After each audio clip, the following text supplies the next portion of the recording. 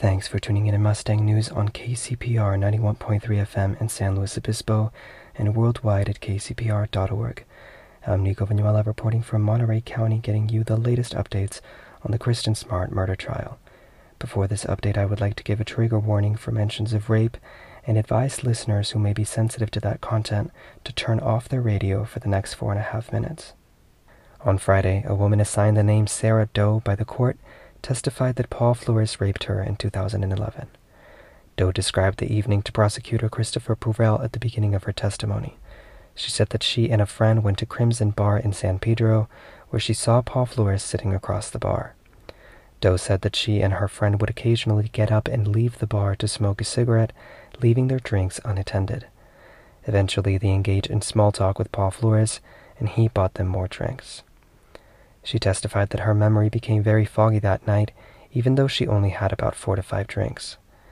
She said that Paul Flores invited her over to his house, where he offered her another drink. Doe remembered being shocked about how cluttered his house was, using the word hoarding to describe the state of the home at one point. Again, I want to give another trigger warning to listeners who may be sensitive to mentions of rape, since I'm going to start describing Doe's testimony in more detail. Doe said that she kept going in and out of consciousness, but that she remembered Paul Flores penetrating her in his bed and in his shower, and she said that she did not consent to it. Doe said, quote, "I wasn't really processing what was going on," end quote, and added that Paul Flores tried shoving a red ball gag in her mouth multiple times during the rape. While she was crying on the stand, she said, quote, "He kept shoving it in my mouth. I'm saying no and screaming, but he kept trying to shush me and put it in my mouth," end quote.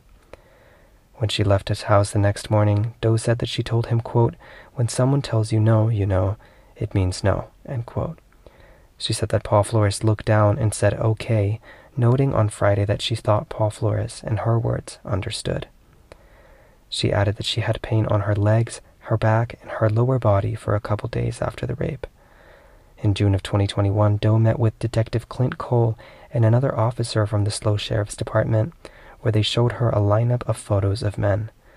Purell showed this lineup to the jury on Friday, and Doe clarified that the man who raped her was Paul Flores. At that point, Judge Jennifer O'Keefe ordered a 10-minute break. Members of both juries were crying, and tissues were being passed around the courtroom.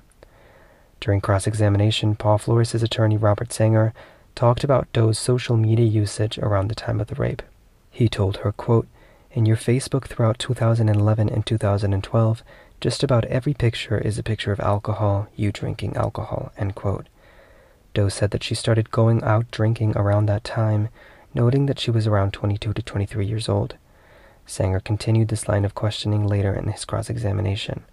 He said, quote, "I don't mean to be disrespectful. It was a big part of your life going out and getting drunk, correct?" end quote, and added that drinking was what Doe primarily posted about on Facebook. Doe said that she was posting a lot about alcohol on Facebook around the time for her friends. Sanger showed Doe a post that she made on Facebook on February 7th of 2012, where she had bruises on her knee, which Doe clarified was a result of a drinking incident with her family members unrelated to Paul Flores. Sanger may have been trying to imply that Doe lied about getting those bruises from Paul Flores, though he did not make that clear during his cross-examination. Sanger then turned his attention towards asking Doe about Chris Lambert's podcast, Your Own Backyard, which is about Smart's disappearance. She said she'd heard about it, but she never listened to it.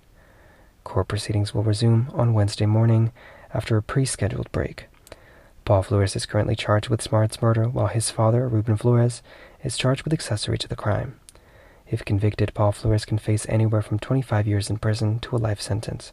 His father is facing a maximum sentence of 3 years. For more detailed daily accounts of the trial's events, you can visit mustangnews.net or follow Mustang News on Twitter for updates.